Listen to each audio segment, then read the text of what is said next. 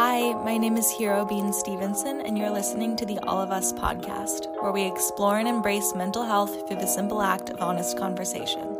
Before we get into it, I'd like to mention that in sharing my personal experiences and insights, I do not claim to be an authority or expert on any of the issues that might come up in the discussion you're about to hear.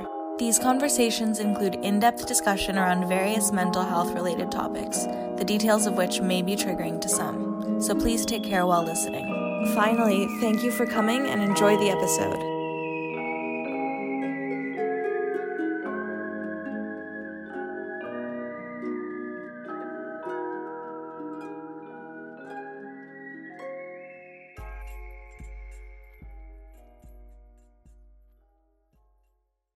Hello, welcome to another episode of the All of Us podcast. Today, I am very excited to be talking to the first ever professional athlete that we've had on the show. Robin Lehner is a Swedish ice hockey goaltender who currently plays for the Vegas Golden Knights and has previously played for the Ottawa Senators, Buffalo Sabres, New York Islanders, and Chicago Blackhawks. A couple years ago, Robin wrote an article that was published in The Athletic, opening up for the first time publicly about his experience with bipolar disorder, PTSD, and addiction. As a 9-year veteran NHL player, revealing this aspect of his life came with great risk and repercussions. But ultimately, it's what has made Robin a great agent of change in the fields of both athletics and mental health, and it's what inspired me to reach out to Robin to have this conversation you're about to hear. All right, here's me and Robin Lehner. Hi, Robin. How are you doing? I'm pretty good. Thank you so much for taking the time to come on the podcast. I know you said you don't do this very often, so thank you so much. I really appreciate it. No problem. Tell me a little bit about the podcast. I haven't been able to really. I looked around a little bit and just give me a little bit of an overview of what you guys do and talk about. And yeah, of course. So it's just me. I started the podcast. It's called All of Us, and I started it for the sake of it being a mental health podcast because I never wanted to be a podcaster, really. It was never something that I was that interested in. I loved listening to podcasts, but it was never something that I thought I would do. But when I went to college in 2014, I struggled a lot with my own mental health issues. I had a very bad eating disorder and suffered a really terrible anxiety and depression and felt really lonely. For the past few years, it's been about 6 years since then. So I dealt with my stuff for probably, I was in the really dark part of it for 3 to 4 years. And then a couple years ago, started coming out of it and realized that I wanted to do something to bring awareness to what I had dealt with and what I knew that so many more people were dealing with on a daily basis, but felt very alone in dealing with. And as I started listening to more podcasts, I realized that this would be something that would be really effective in kind of spreading that message, because I realized just through talking to friends and people I didn't know but started having conversations with, I think a lot of people feel very alone in what they're dealing with their mental health. They really don't know how to talk about it or that it's even okay to talk about it. But then when you give somebody the green light to talk about what they're dealing with or what they've dealt with, they really enjoy talking about it. And I think it's a really great way for people to come together and feel a little bit less alone. So that's why I started it. And you will be the 16th person that I'm talking to. The first episode came out at the end of August. So that's what I'm doing, but it's just me. I record everything and edit everything. It's a one-person team. Mm-hmm. But that's what it's about. Great. And the episodes are very free form. It's just meant to be a conversation. It's not any kind of press interview or anything like that. It's just about two people connecting over things that they, like you and me, probably have felt very alone in dealing with it at one point or another. Yeah, no, that makes sense. Yeah. So yeah, so I know you're a hockey player. I know very little about hockey. I've done a little bit of research for before this, but you're going to need to bear with me a little bit and kind of speak to me as somebody who doesn't really know a lot about hockey. So yeah, we'll get right into it. Where are you right now? I'm in Las Vegas. Oh, great. Right on. So that's where you're based. So you signed, you're on the Vegas Golden Knights. Yeah. And you signed a contract with them, I know, in the beginning of October. Yeah. So maybe tell me a little bit about how you got, I want to know how you got into playing hockey, first of all. I feel like it's a very critical part of who you are. So I would love to hear about you getting into that. Yeah, I mean, the the hockey part is obviously it's my profession. Um, yeah, I started playing hockey around I was 10 years old. Uh, with my father always liked hockey. He wanted me to try it, and started a bit late, so I had to play catch up for quite some time. And it's a long story. So it's uh, but I kind of got into hockey through my dad, and then kind of it all went from there. But uh, yeah, if it's going to take majority of your podcast if I start talking about the whole hockey, how that came about. If you want to talk more about the mental health stuff, but Yeah, it's a different thing, I know, but I know they probably have a lot to do with each other. I read that you're from Gothenburg, Sweden, yeah, which this is a very kind of random fact, but I ride horses competitively, oh nice, and the World Cup for show jumping happened in Gothenburg last year, and it's a very big horse show every year. oh So I nice, was excited to read that you're from Gothenburg. You started playing when you were 10. yeah. And then your dad he was a coach, I read, for the New York Rangers goalie or goaltender. No, yeah, when he was in Sweden, Okay. before he went over to play professional, he worked with him for a little bit. Yeah. Right. Did you go to school in Sweden, or kind of how did it look, you going transitioning from school to when you were I guess, would you say drafted by the Ottawa Senators, or is that the Yeah. term, or recruited? I Yeah. think it's a draft. Yeah, I was drafted by the Ottawa Senators when I was 18, Okay. when I was still in Sweden. And then after I was drafted, I moved to Sault Ste. Marie in Canada to play junior hockey for a year. And then I went professional the year after when I was 19, 19 to Binghamton, New York, and Ottawa, back and forth there for a few years until I got a full-time job with Ottawa, and then the journey kind of went from there. Was that a big culture shock for you when had you spent a lot of time away from home before that, or was it kind of Yeah, you no, had? it wasn't. I uh, I was used to be away from home from I lived by myself when I was 15 to 16 for a year when I was younger. I did I quit high school. I didn't go to high school. I went grade 9. I didn't go to high school, so I lived by myself. I did some work, and I played mostly hockey at the time. Didn't really have much of a plan, and yeah. So it wasn't that much of. Obviously, it was a little bit of a culture difference for sure, but going to Canada the first year was quite similar to Hmm. Sweden. Then when going when I went to Binghamton and Ottawa, it was a little bit different back and forth there for sure. And then when you went into playing for the Ottawa Senators, had you, because I guess was that the first NHL team that you Yeah. played for? How was the culture, I guess I'd like to know, because I feel like professional hockey is a super aggressive sport, at least from what I've seen. I've been to one hockey Mm. game when I was younger, and Yeah. I saw a massive fist fight.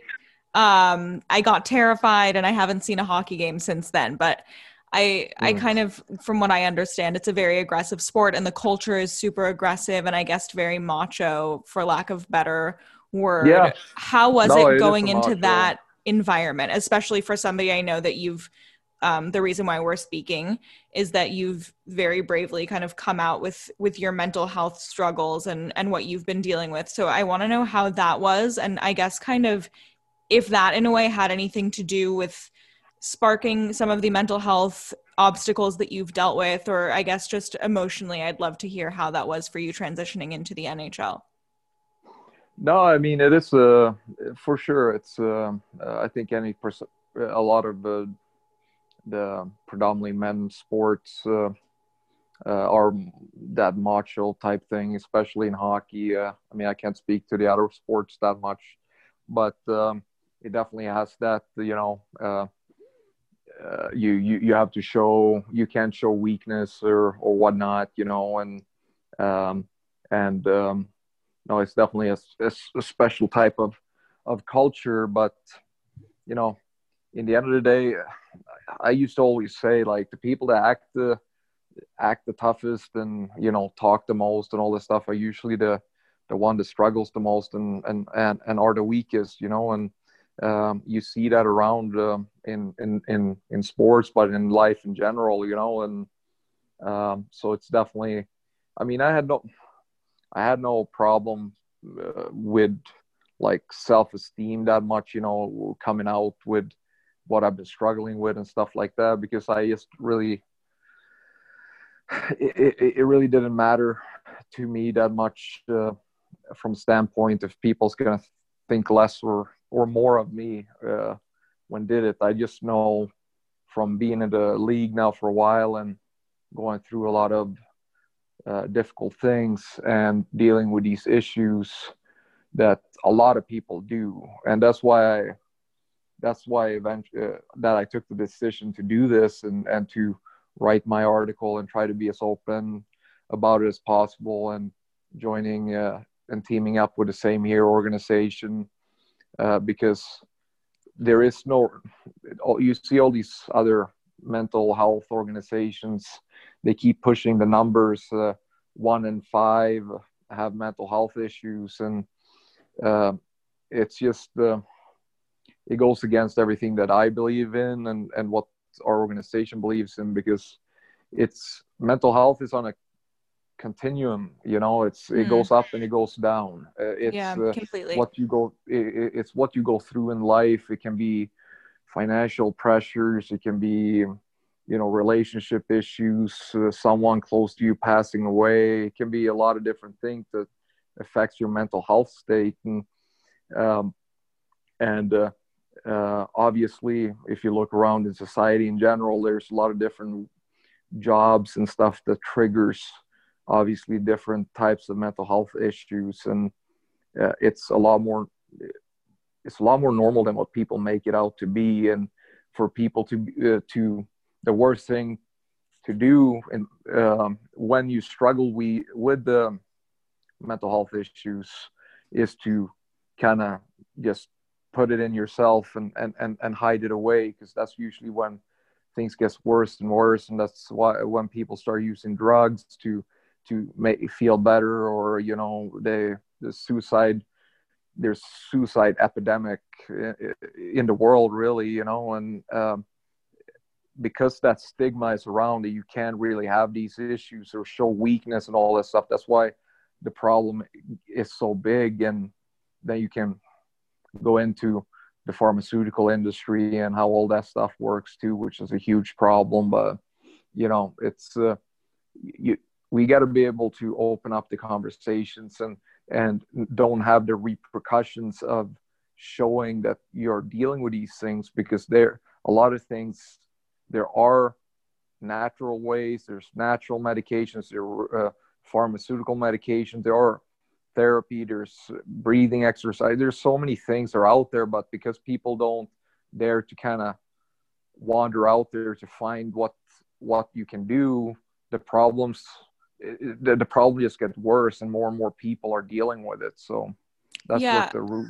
problem is. I completely agree. I think I definitely want to talk to you about what you've mentioned, the alternative ways of dealing with mental health obstacles, such as, like meditation and breath work and more holistic modalities of coping. But I would love to know, I think that from what you've said, I think you would agree that a lot of people hesitate to come out with what they're dealing with. But I think even before that, the first step is identifying what you're dealing with. And I think Yes, as much of a I agree. struggle it can be dealing with any mental health disorder or obstacle, I think that it is really it's a big step to even identify what you're dealing with. Yeah, I say that all the time, and you're 100% right. I mean, all the other things I was talking about there, it kind of comes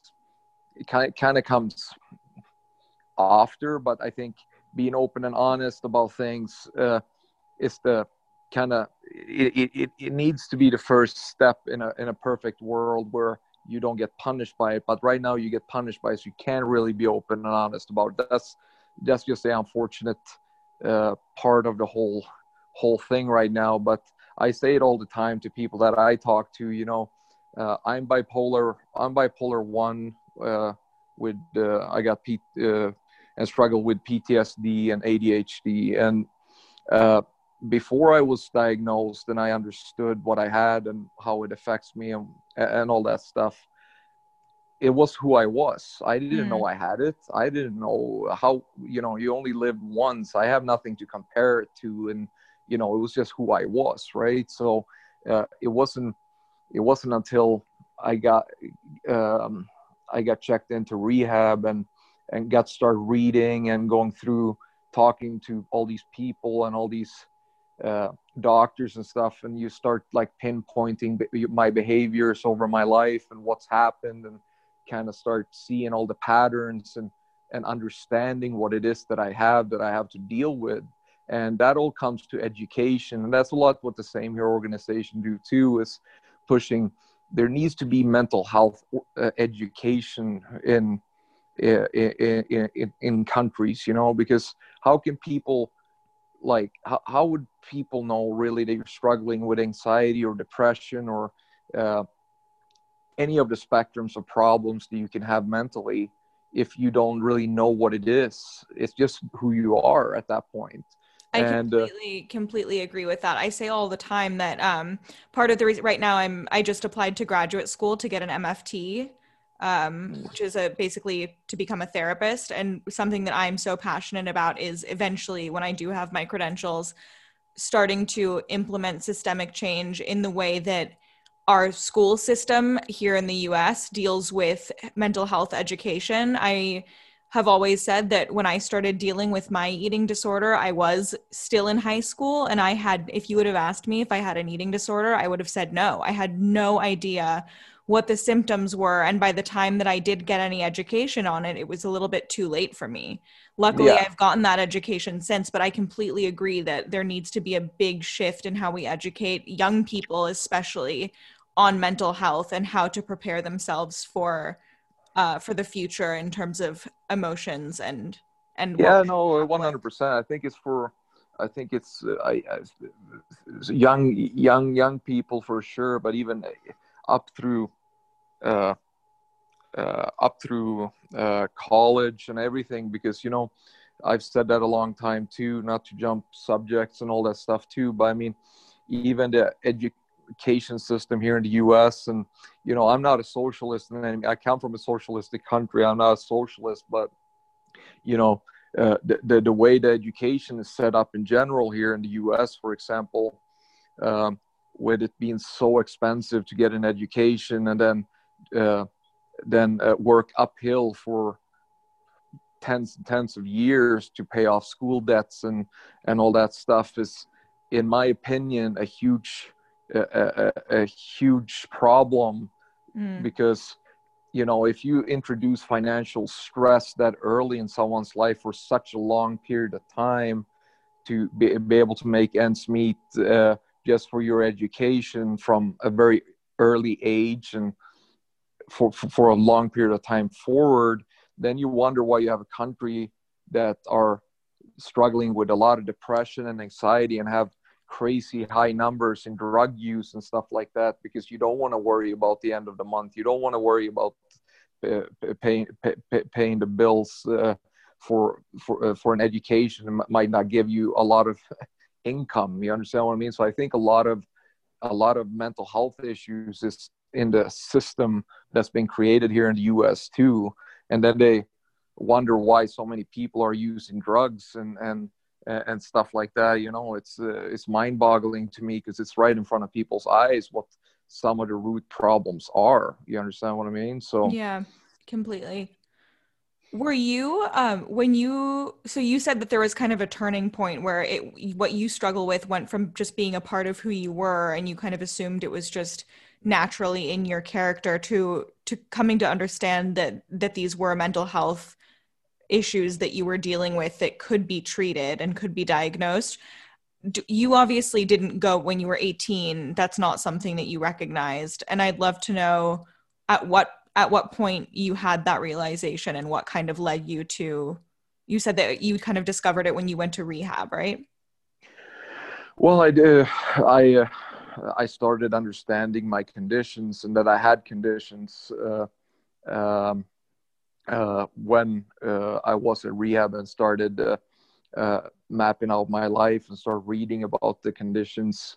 And that's what the funny thing is. Like if I go through, I say it all the time too. I mean, I've been in a bunch of different NHL teams and I played with a lot of different players, and you know, you can see players that has ADHD and OCD and depression and anxiety and all that stuff all around, but they have no idea.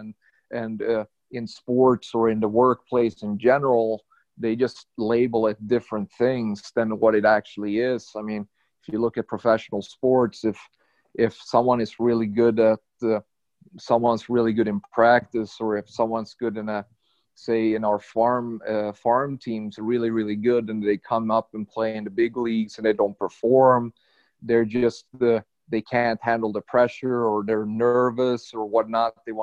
They're not clutch or whatever they want to call it in the sports world, when we're talking about anxiety. You understand what I mean? And you see people with crazy rituals. They got to do a lot of mind-boggling things before games and stuff like that. And you see OCD and ADHD, and like you just in the workplace you get labeled things, and because they don't want to put the condition on it, where it's all these people could have gotten help to reach their goals if we could just have an open, honest conversation that everyone's struggling with these different things. You understand what I mean? Yeah. And it's unfortunate that it works that way. That's so interesting that you talk about these kind of obsessive rituals that players kind of go through, and it's clearly, I guess, to you would identify it as probably being OCD, but I think at least from an outsider's perspective, and I listen to a lot of interviews with different athletes, and a lot of the time I think that they're asked about their, I don't know, pre-game rituals, and it's kind of this fetishized thing, and their obsession with like the workouts and the rituals and the different things that they have to do to kind of perform at peak level. And I think it is so sort of sensationalized and fetishized, and no one would ever, because they're these kind of godlike figures, these professional athletes, nobody would ever label any of their behavior as potentially being related to mental illness. I think that's such a but I mean, point. that's the thing though. Like everyone is the same. Like every person is the same, no matter what type of work you do, Totally. or what you do in life. I mean, that's just the thing. Like in work in general and stuff, it's just so much about not showing weakness and stuff like that. And then you just get put to the side if there's something that doesn't really match up. I mean, inconsistent workers, players, whatever you want to name. Like if you look at this, I don't trust many statistics as it is, because how can you really measure mental health statistics in a country where no one is open and honest about their conditions? How would you know that, like they say, it's around 5-6% of the US is bipolar, but Right. how would they know? Because for first, like no one says that they're bipolar, because has a tag that you're a crazy person if you're bipolar. And just there's so many people that I've met that I believe are bipolar, just don't have a clue that they are. You understand what I mean? And same in sports. But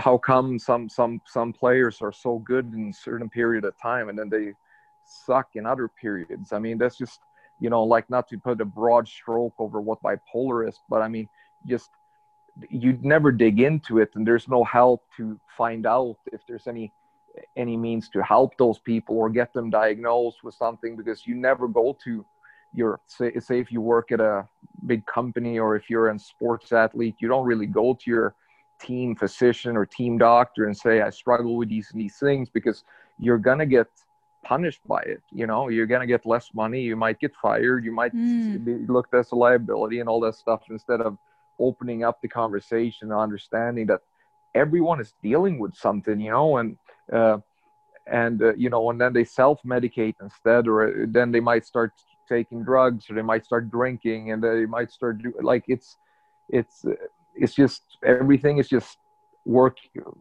As a society, we have created this thing that it's just highly unfortunate watching how everything works, where we need to start being open and honest about how these things works, you know what I mean? So especially when you talk about like police officers and military and all that stuff, that thing is the most mind-boggling to me, what they have to go through, and they can't be open and honest that they're struggling, because as soon as they're struggling with something, they get some type of condition written down on a paper, they lose their job, man. Right. And how can they then do their job to the fullest if they can't be open and honest that they're struggling with something, and then they can get medicated or helped or treated for it? You understand Yeah. what I mean? Yeah. First of all, It's insane. I think it's so interesting hearing you as a professional athlete talk about what would scare you in terms of coming out with what you're struggling with, and that being potentially the repercussion of that being, I guess, getting less money or even fired from being a player on a team. I think I definitely have some knowledge as to sort of what comes with bipolar disorder, what some of those qualities are. And I think a lot of the time it's associated with mood swings and sort of how it affects you emotionally, and how it affects your relationships, and how it affects your, I don't know, your life at home or even your job. But I've never thought of it in terms of how it would affect your, not only what the people in charge of the sports teams are thinking of you, but also your ability to perform in general. I never thought of it as being and having an impact on your performance, which now I can so clearly see that it definitely would. If your body and mind are affected, then your performance is bound to be affected as well. That's what the character that's the pocket they put you in, right? Because there's no mental health understanding out there, because everyone's lying about not having any issues, while people are having issues, people are killing themselves. What's the most normal thing that happens after someone commits suicide? Everyone around them said, "Oh, I never saw that coming. Hmm. Oh, I could never see that coming. I didn't know. He seemed happy. He seemed perfect." You understand what I mean? Like, Yeah. that's just the uh, uh, people are just hiding everything and self-medicating themselves, and and doing what they think to feel better, when there's other alternatives out there. But there are repercussions in almost every field about being open and honest about your mental health. And I think it's disgusting, because the people that are actually punishing, say for example, I worked in a regular company, and I would be open and honest about having some type, say I'm depressed or whatnot, and the person that might fire me or not want to promote me and stuff, he's also depressed. You understand what I mean? So like, the people that are punishing are suffering from the same stuff. Right. It's just it's just a screwed up system in general, the whole thing, where the people got to start, we got to be more movements, more talk from more people about mental health, because all these tough guys and everyone say, I was on a talk a year and a half ago, like they said, like, yeah, well, with concussion protocols and all that stuff in different sports, and well, back in the day they fought through it and they didn't complain and they do that. No, but they're all they're committing suicides now instead. I Yeah. mean, that's how tough they were. So It's not tough to hide it. It's not tough to not treat yourself, to live a good normal life, and find ways to do it, because majority of issues, mental health issues out there, are treatable, and there's a lot of different ways to go about it. And I think more and more research and in new natural ways. And I think, I talk to so many people about mental health, and I have so many people reaching out to me. And, as soon as something like kids and parents and stuff, they reach out to me, and I don't give out advice. I'm not a professional. know what kind of has worked for me. And it's still like I have to do work on a day-to-day, weekly basis, and I talk to my psychiatrist. The only thing that I haven't been able to do for my own plan yet is doing therapy, because therapy screws me up. But um, it's so when there's just so many bad psychiatrists and therapists and stuff out there. I think that the whole system is broken because I struggle with anxiety. I'll give you a 65 pack Xanax and do that, and that see how that goes. Like, Yeah, I've definitely seen my fair share of therapists, and before I've only seen one psychiatrist ever who I really struggled going back and forth with getting on an SSRI for a long yeah. time.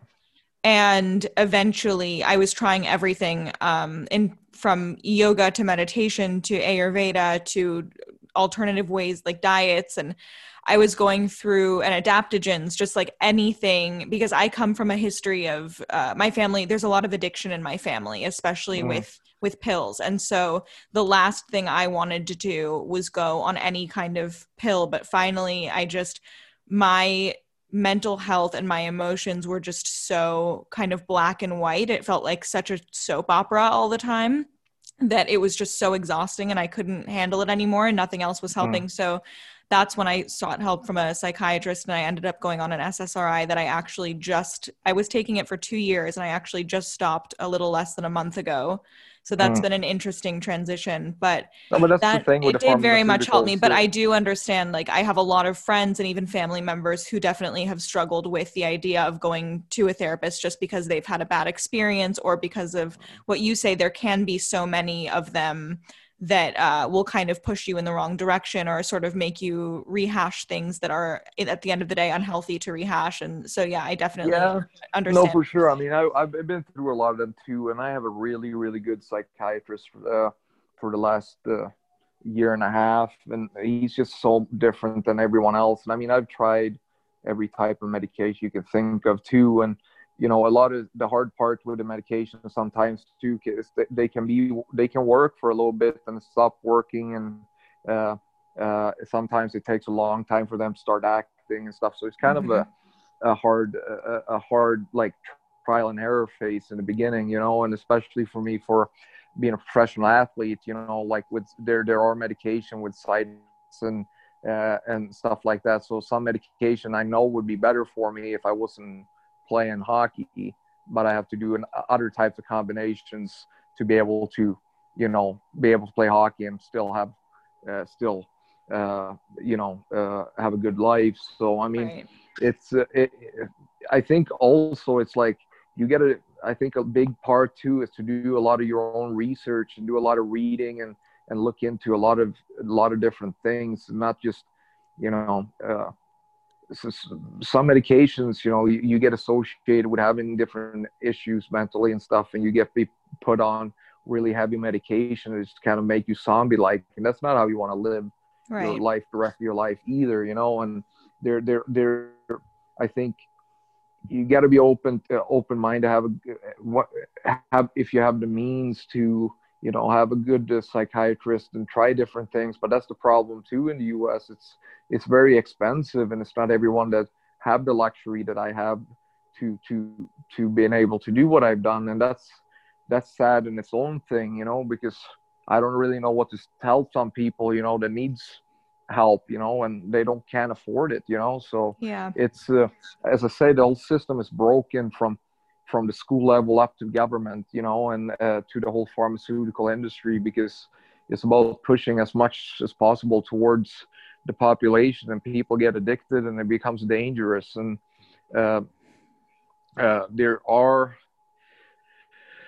just so many natural ways as well, and I think there are a tremendous amount of good studies in CBD and in marijuana and in mushrooms and all these things that are illegal, and that there's actually more studies in mushrooms for mental health than in probably any other medication out there for mental health, and you're just not allowed to take it. And if people that start reading into like microdosing and different other types of non-psilocybin mushrooms like lion's mane and other things like that has the adaptogens.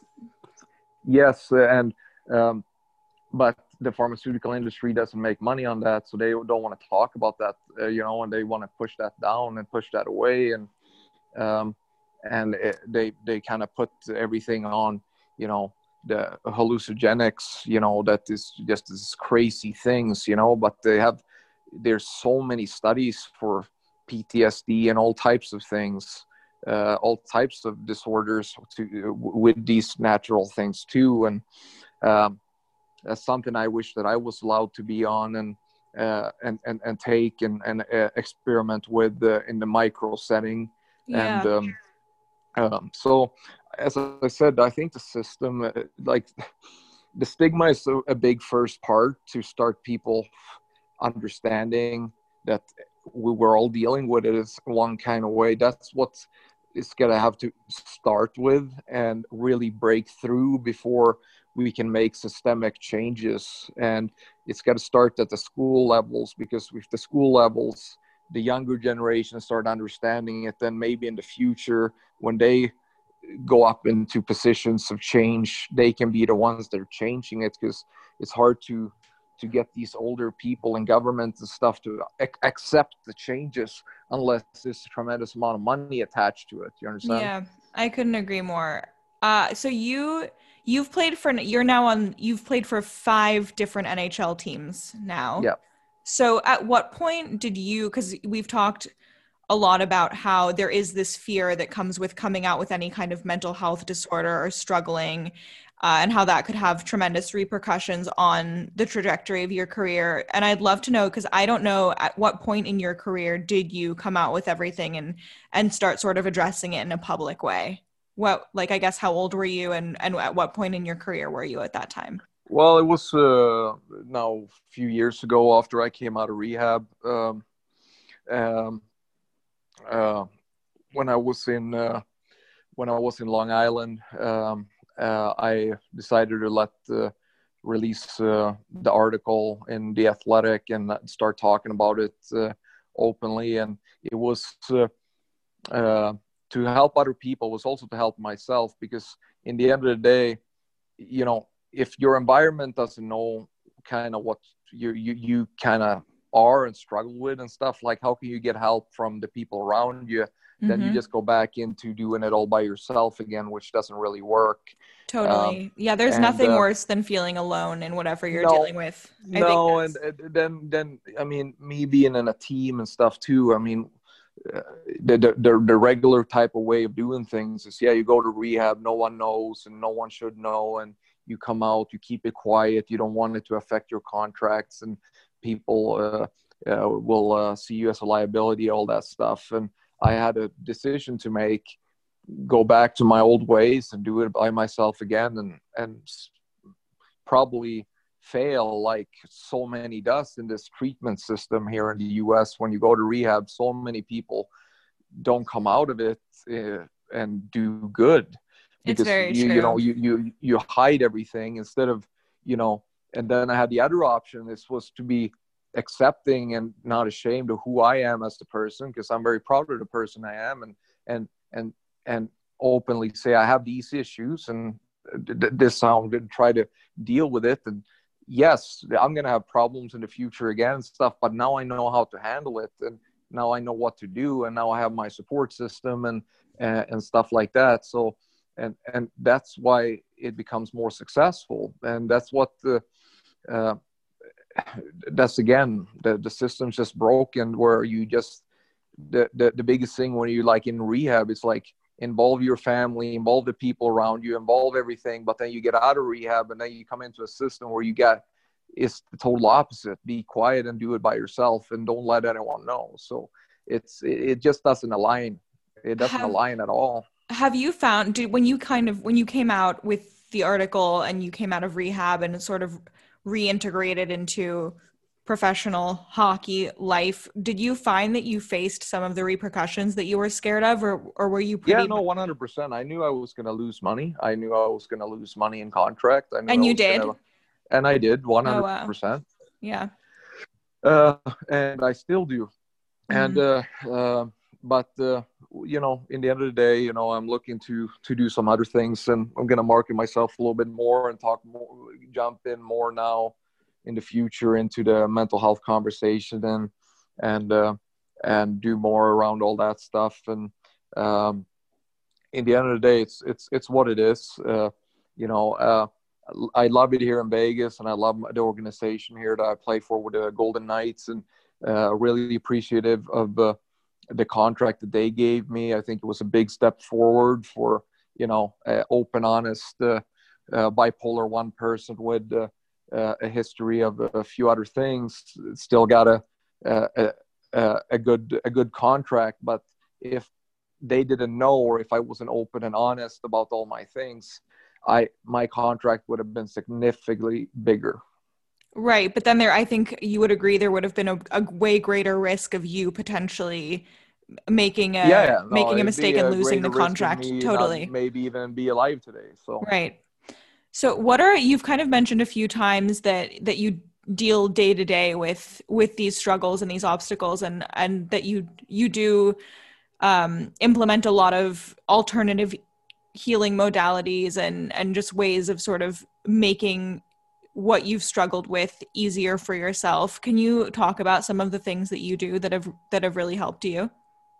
no, I mean, I think one of the big things. I mean, I'm not over a hurdle or anything yet. It's No, everywhere it's a ongoing. day-to-day thing. No one's ever Yeah, fully no, for healed. sure. And what I've learned is uh, pinpointing earlier when I'm starting to go into different phases and moods and anxiety and stuff like that. I mean, I never struggled really with anxiety because throughout my career, that I was drinking a lot because that's what made me feel good. And Mhm. so but then when I stopped drinking all this stuff, then my anxiety kind of starts spiking. I start feeling anxiety quite a bit, and I've just learned, I when pinpoint things earlier, talk to my psychiatrist.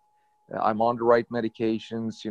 I learned how to put myself in better mood with the different things. But I think again, the open and honesty, just in a, I think for what people need to understand, or not to understand, what worked for me was, especially like in my relationship, was before it was that before all of this was more like, I do things my way, and I, when I don't feel good, like I pull myself away from my family, from my wife, like I kind of start isolating myself. And what happens back then was, I didn't feel good, and then I isolated myself, and then I started, not being around my wife or my kids as much, and then all of a sudden the guilt comes, and when the guilt comes, that's when it really spiraled for me, like then I start feeling even worse, and then Right.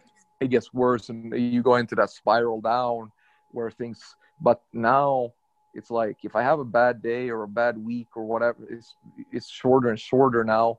Like I can be open and honest with my wife and say, like, listen, I don't have a good day. I need to do some of my things. I need to, whatever that might be. And you take away that big chunk of guilt, just be able to be open and honest in a relationship on how you are doing. And I think, again, that comes back to the point of be able to be open with the people around you about how you're feeling. That Completely. helps you from not spiraling down those extra percentage points, and it takes not as long time to kind of bounce back to where you need to be.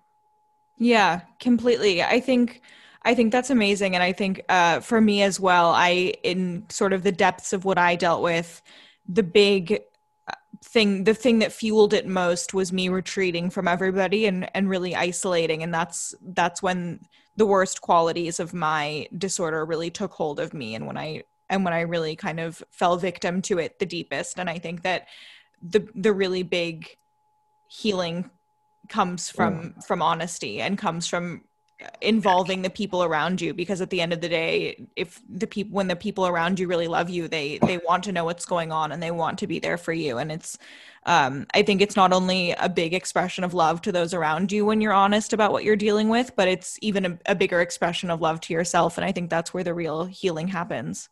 No, 100%. And again, a lot of self-education and reading and exploring, and really try to, when you go to a psychiatrist or when you go to a therapist and stuff, like they're professionals, but they're also, a lot of them are also taught in the old school way type of thing. And a lot of them, you don't really know, are they getting incentives for certain medicines and all that types of stuff too. You really need to be able to question things and do your research and really look into the side effects and be open and honest with them and saying, like, I don't like how I feel on this one. I want to try something else, not just accept straight away what I think in the beginning, if there's big problems, 100%, you have to listen to them. But when you start going through the rehabilitation problem of kind of becoming as good of a person as you possibly want to be, it's about exploring as many options until where you feel like this is how I want to live my life. Yeah, I agree. I think it's so important. And obviously you're doing this, and I've really put an emphasis on doing this myself. Taking a front seat approach to your healing is so important, because it is healing and rehabilitation is a very big industry. And I think something that I was really afraid of when I went into see a psychiatrist and when I got on my SSRI, something I was afraid of and that I knew would happen was that, as you said, you get on a small dose and then it works for a while and then it stops working, and the immediate reaction of the psychiatrist is, oh, let's put you on more, let's up your dose. And that's kind of how this vicious cycle starts. And I really made a conscious effort to have a say and have control over what was going to happen in my own healing and my own treatment. I think a lot of the time when people do seek treatment, it's such a big step and it's such a brave thing to do, but it's so easy to sort of take a backseat passenger approach to it and really lose control over your trajectory of your own healing, and also not to really know or have any education on what you're taking or what you're doing. So I think it's a really big, really important thing to be educated and to really be the pilot of your own healing. Yeah, no, I definitely agree. I definitely agree with all that. And no, so I mean, it's an ongoing battle for society and for this stigma around mental health that hopefully we can all break through someday. And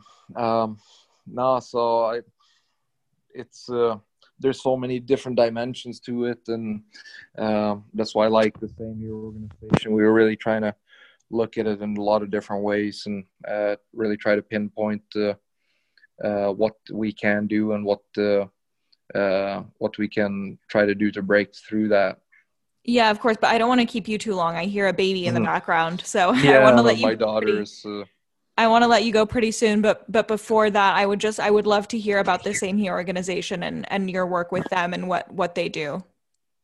Yeah, no, I think the Same Here organization is an organization where we encourage people to share about their issues and really push the message that it's not 1 in 5, it's 5 in 5 that struggles with mental health, and try to be a proponent of with people, successful people in sports or CEOs or doctors or whatnot,